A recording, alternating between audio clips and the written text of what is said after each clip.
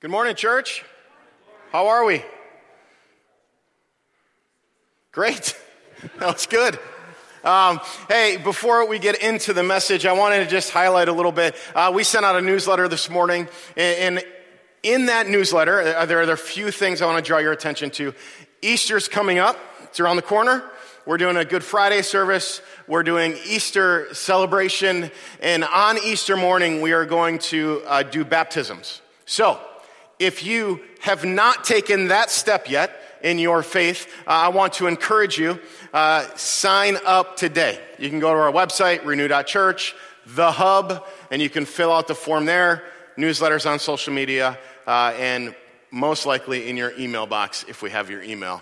The other two things are two kind of funds that we have, or two things that we're doing, and they're both for the people and for the city. So one of them is Walter Harris is an amazing guy who is part of our church.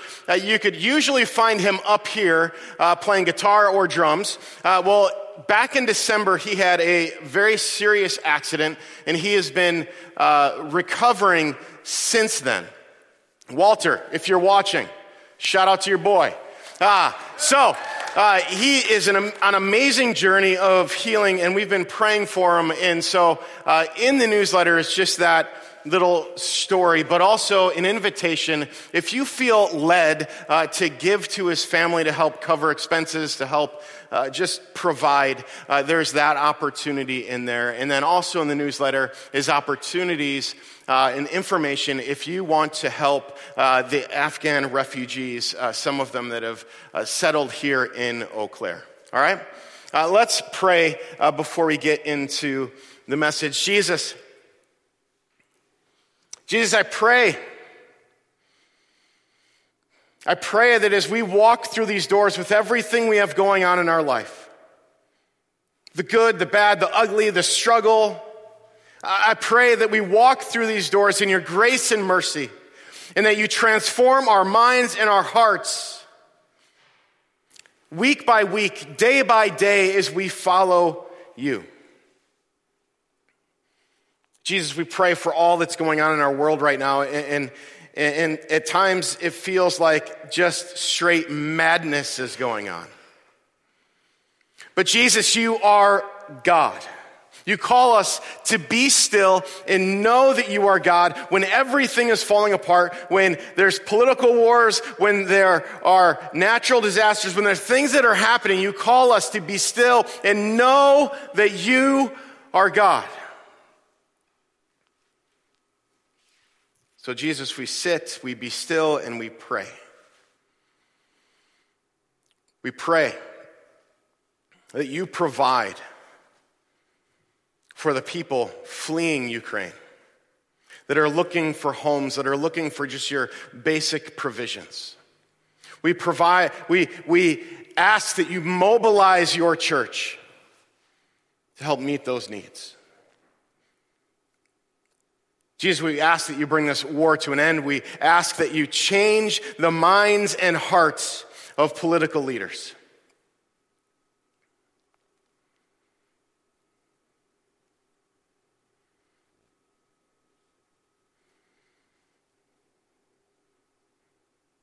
And Jesus, we pray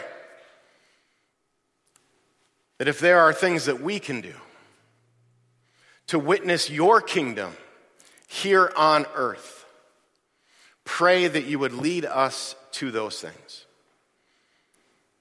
And Jesus, Holy Spirit, we invite you here.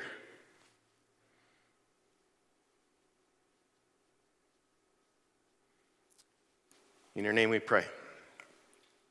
Amen. Amen. So we are in the book of Jonah. In the book of Jonah, we're trying not to do kind of the VeggieTales version of Jonah, right? If you've been at church for any amount of time, even if you haven't, you probably have an idea of what the book of Jonah is about. And last week, we started to kind of dismantle some of that, started to really lean into, and I want to continue to invite you to, it's only 4 chapters long, but go home and read the book of Jonah. over and over and over again, and let it sink into you.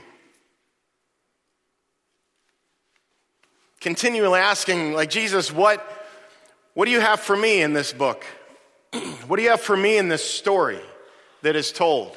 What do you have for me in these scriptures? Last week, I asked us a question in the beginning because the story of Jonah begins with Jonah not wanting to do what God is calling him to, right? Jonah, for a lot of reasons, God says, go to the Ninevites. And Jonah, for a lot of reasons, says, no. I'm actually going to go in the opposite direction. I'm going to try to get as far away as possible. I'm going to get on a boat and I'm going to run away from this call, the complete opposite direction that God is calling him to.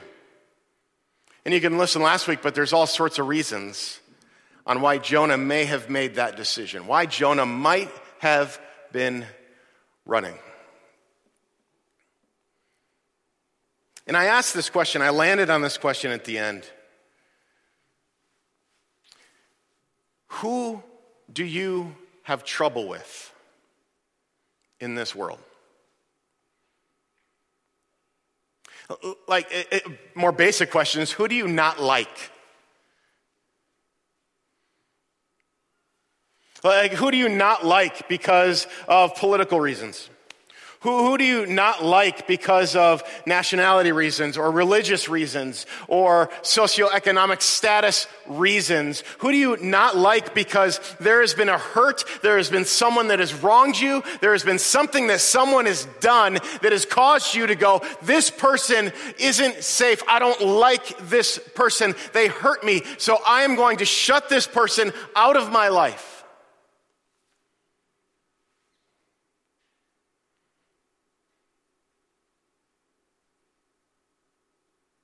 Like, this is the foundation for why Jonah ran away. And I think this is a foundation in our own hearts, right? I've had several people tell me, I don't want to go to church because this person's there. Right? Like, can we be honest? I don't want to go to church because this person's there. I can't be in this group because this person's there. I don't like this person. I don't like that person. I don't want to go to family dinner because that person's there. We all have this in our lives. And the question is, what do we do with it? Because I don't think the gospel allows us to sit in that and stay there.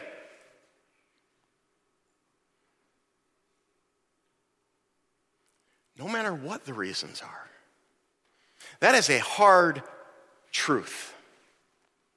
And that is hard to deal with. And that statement right there takes a lot of unpacking to do.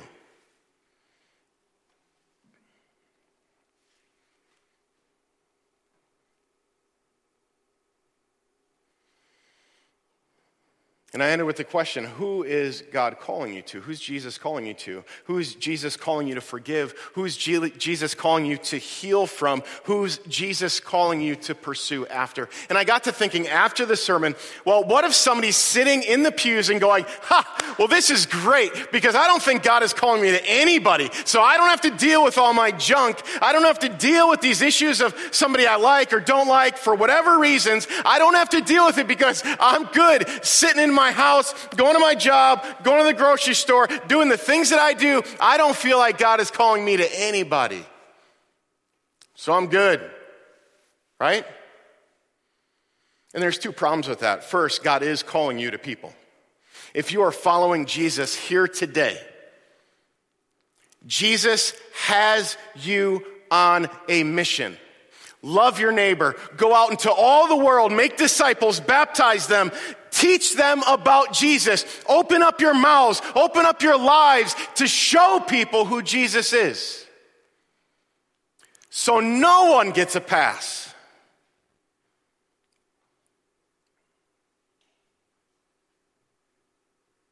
And if you don't believe that, here's the next piece. Whatever is in your heart, will come out.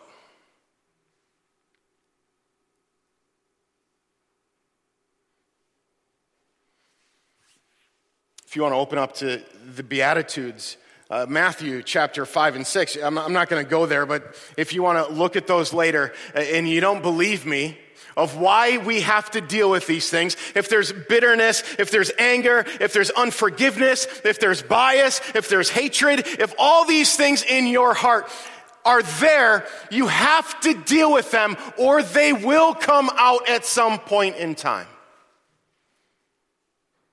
And this is the basis of the Sermon on the Mount, Matthew chapters 5, 6, 7.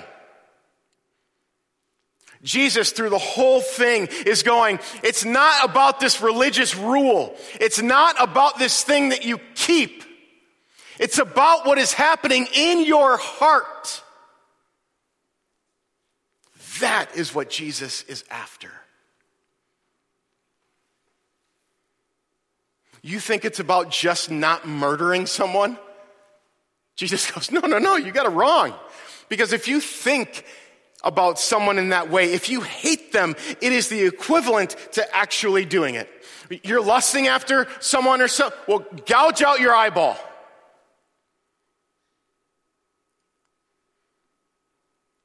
Love your enemies. These are all deeper heart issues that Jesus is chasing after.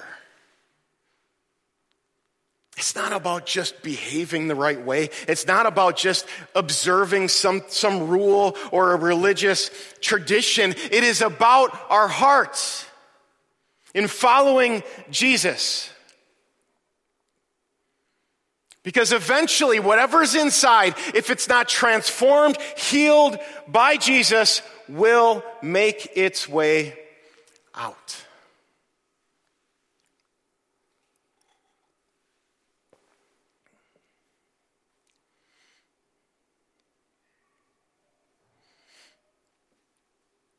So, back to Jonah. We're going to read from chapter 2 on Jonah. And I want you to realize the context of this story. So Jonah, God calls him. Jonah says no, gets in a boat, takes off, goes the opposite direction, right? What happens once he's in the boat? Come on, church, let's go. Big storm happens, right? Waves are crashing in. Where is Jonah? Jonah is sleeping in the bottom of the boat. So there's all this interesting language in Jonah. This, I'm going down, I'm going to sleep, and I'm arising, I'm waking up. So note that as you read through Jonah. But Jonah is found in the bottom of the boat. There's sailors on the top side of the boat who are freaking out, trying not to die. They're throwing things overboard. They do not believe in God, so they are praying to whatever God they can imagine, whatever God they learned about when they were young. That each of them are probably praying to different gods, trying to find the one that will stop this storm from happening. And then they zero in on Jonah. Jonah, it's you, it's your God. Please do something to make this stop. Jonah, at a point where he could repent and goes, okay, I have an idea, throw me overboard, just kill me, get it done with, you don't need me here, I'm the reason, kill me. Rather than going, oh, this is why I'm going to turn around and go do what God called me to do, he says, just end me, throw me over. And this is a profound, difficult part of the story, right?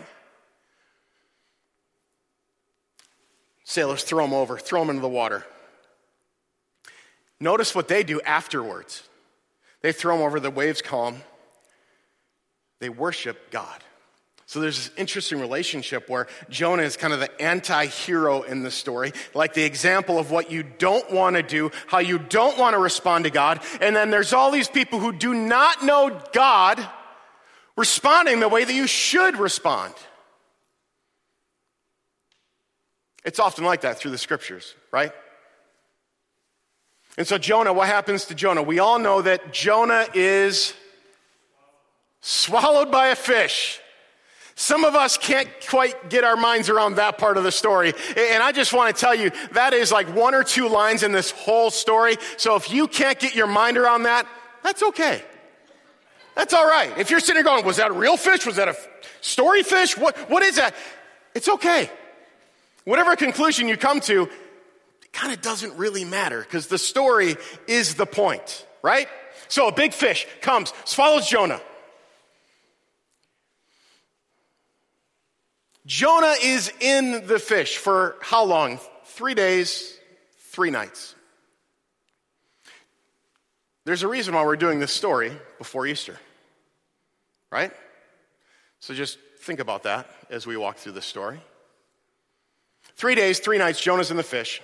I don't know how you survive in a fish for 3 days. Again, that's not necessarily the most important part of the story. What happens when Jonah is in the fish? Jonah prays, right? Jonah hits rock bottom. I think for most of us, if you found yourself in a giant fish in the middle of the ocean, I think you would consider that rock bottom. I don't know what that looks like, but Jonah's hit rock bottom. It's his lowest point. He is in crisis. Jonah's sin in his life, Jonah running away from God, has spilt over into others' lives as collateral damage. Get that point. When we sin in life, when we run away from Jesus, it doesn't just stay with us. It often spills over into the life of others. So Jonah's sin is spilled all over the place, almost killed a bunch of sailors who were seemingly innocent, but that brought them to know God. So I don't know what to do with that. But Jonah is found in this crisis point, rock bottom, going to die. And this is the point when Jonah cries out to God.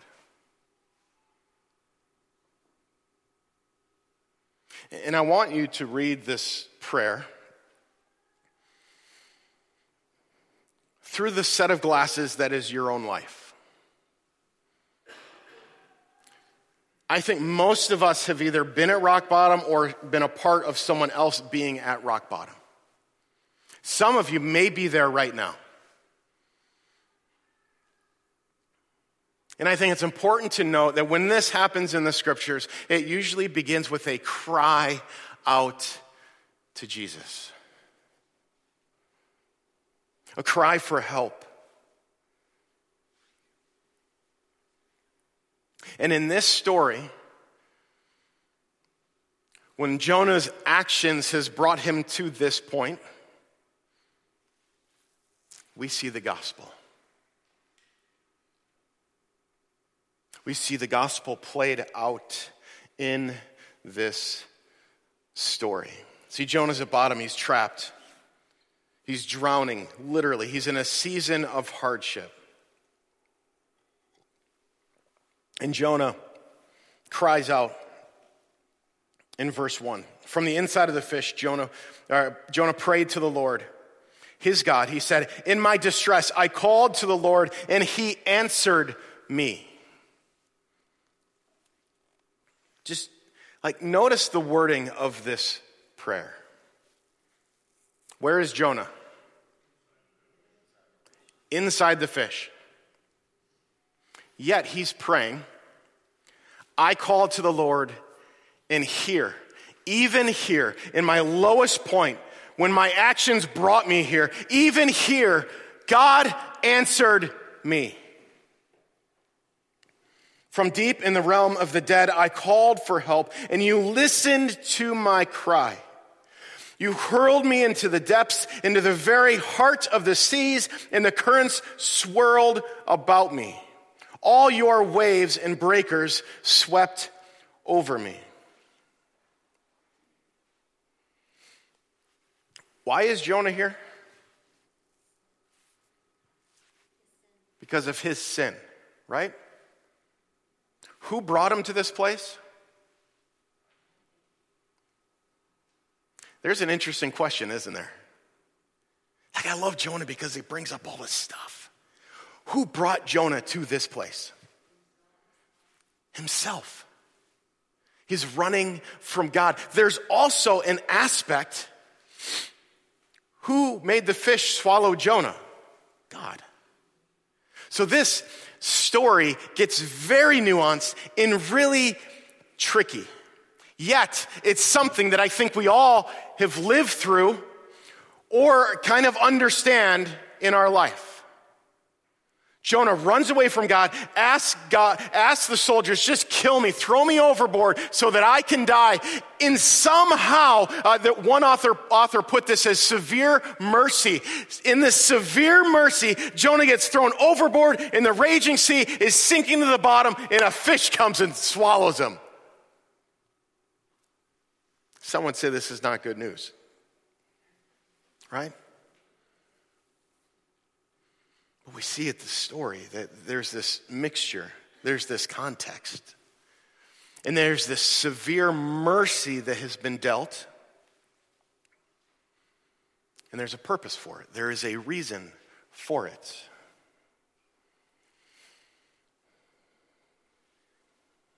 And it's this challenging idea. Because Jonah's saying, talking to God, you hurled me into the depths, into the very heart of the sea. Your waves and breakers swept over me. I have been banished from your sight. The first thing you got to realize is this language is language that is biblical language throughout the Old Testament. You can look in Psalm 124.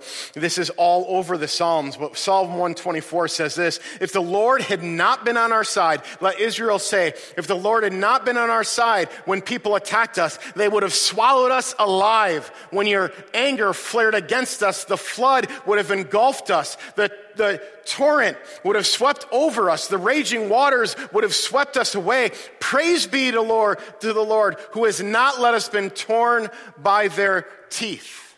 This is biblical language of how they usually framed these types of scenarios. The waves are coming. I've been swallowed up.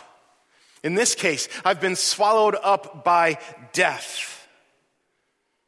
And Jonah's crying out to God, and then God uses this circumstance in an attempt to bring Jonah back.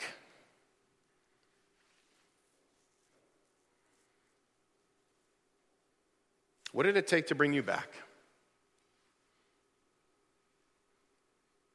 What will it take to bring you back? See, I think it's interesting because we often think of our relationship with God as that God wants us to be happy. Right? God wants us to be happy. God wants us to be healthy. God wants us to hopefully be wealthy. But as we read through the scriptures, this is not God's highest priority, contrary to what some people preach and what we want in our lives. This is not the highest priority for God. The highest priority for God is to call people to himself, to mold and shape their hearts, to change and transform their character, to remind them and show them that they are made in the image of God. And now they have a mission to go out as image bearers to witness the kingdom of what God is building. It's all for his glory. It's not for your happiness.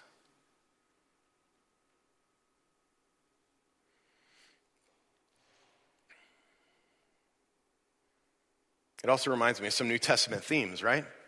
Paul in the city of Philippi, he's sitting in prison. He doesn't know whether he's going to live or die. There's a very real chance tomorrow he could be executed. But Paul writes in the midst of that, rejoice. Rejoice in the Lord always. Think of things that are holy, are pure, of Jesus. Think of those things. And then you have the book of James. James kicking off his letter. Hey, whenever there's a trial, whenever something goes wrong, consider it pure joy. Because we know from this angle as we follow Jesus, that Jesus is going to do all sorts of things in that trial to bring maturity, to bring perseverance, and most importantly, to transform and shape our hearts and bring us back to Him. Like you're going to go through that trial and you're going to be able to look out on the other side and go, wow, look what Jesus did. Look how He showed up. Look how He transformed me. Look how He provided. Didn't feel good at the time. But man, I am joyful for what I went through.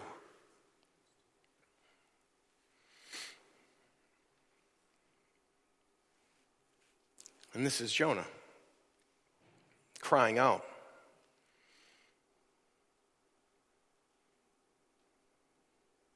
In verse 6, he says, to the roots of the mountains I sank down. The earth beneath me barred me in forever. But you, Lord my God, brought my life up from the pit. When my life was ebbing away, I remembered you, O Lord. My prayer rose to you, to your holy temple. And so we see a shift, don't we? In Jonah's prayer. Those who cling to worthless idols turn away from God's love for them. What was Jonah doing? Like, what was this whole journey about? He had a different idol he was chasing after. Jesus wasn't on the throne of Jonah's heart. Jesus wasn't the center. So Jonah's realizing these things. He's at his lowest point. And then he says, but with shouts of grateful praise, I will sacrifice to you. What I vowed, I will make good. I will say, salvation comes from the Lord. Pause. Where is Jonah? Where is he still? In the fish. So Jamie, isn't the grateful praise, isn't the thankfulness, isn't the heart turn supposed to be after he gets spit out and is safe? Jonah hits the lowest point, realizes what's happening, realizes what he's done. I've been chasing after all these idols. I've put all these other things in front of Jesus. And I'm sorry. And I am remembering all the things that God has done in my life, all the ways He's provided, all the ways He's shown up, and I am grateful for God. I am praising God even while I'm in the fish. Sometimes it's in our lowest points that we fully become aware of who God is, of who Jesus is.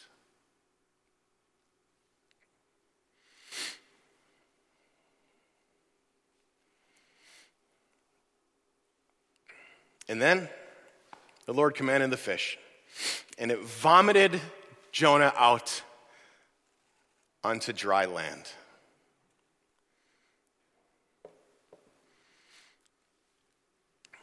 Jonah charted his own course. He went his own way.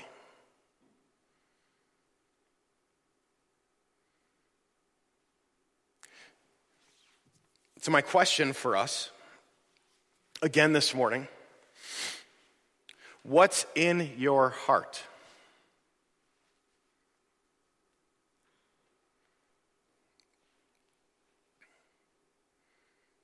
Is Jesus at the center of your heart?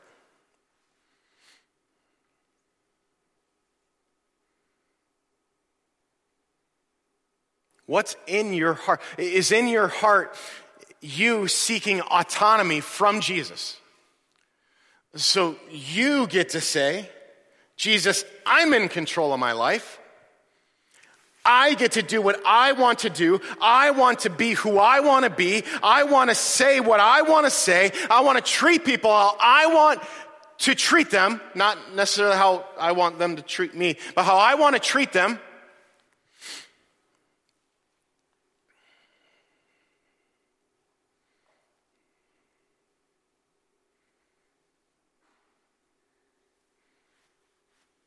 Where is there bitterness, anger, unforgiveness, judging, or fear in your heart?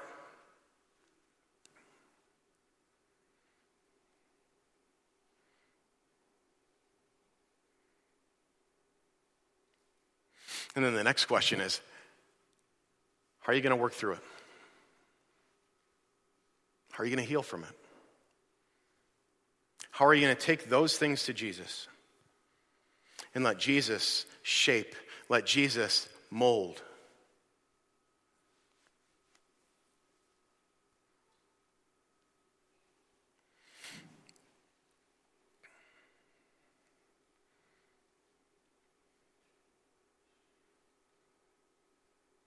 The story of Jonah is interesting, right? Because you can either bring those things to Jesus and invite Jesus into your life, into your motives, into the places where you're broken, you're hurting, you're wounded, into the places where someone else has wounded you, into the places where someone else's sin has spilled over in your life, and now you're trying to sort it out. And you can invite Jesus into those places and find healing and freedom. The bitterness can be healed.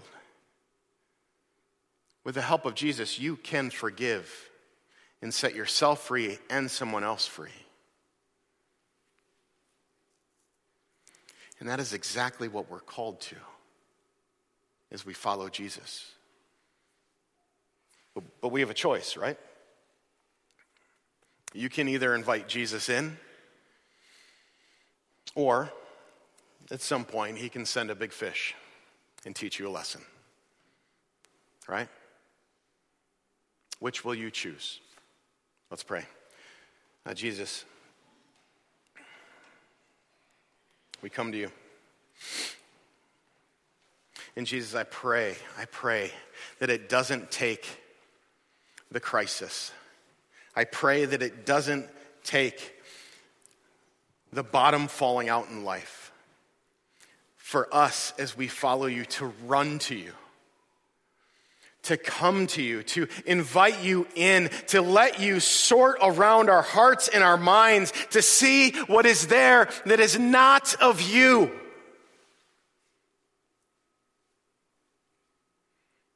Jesus, deal with our hearts.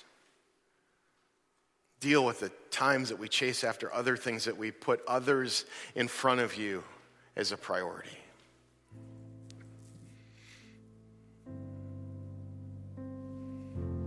In your holy name we pray. Amen.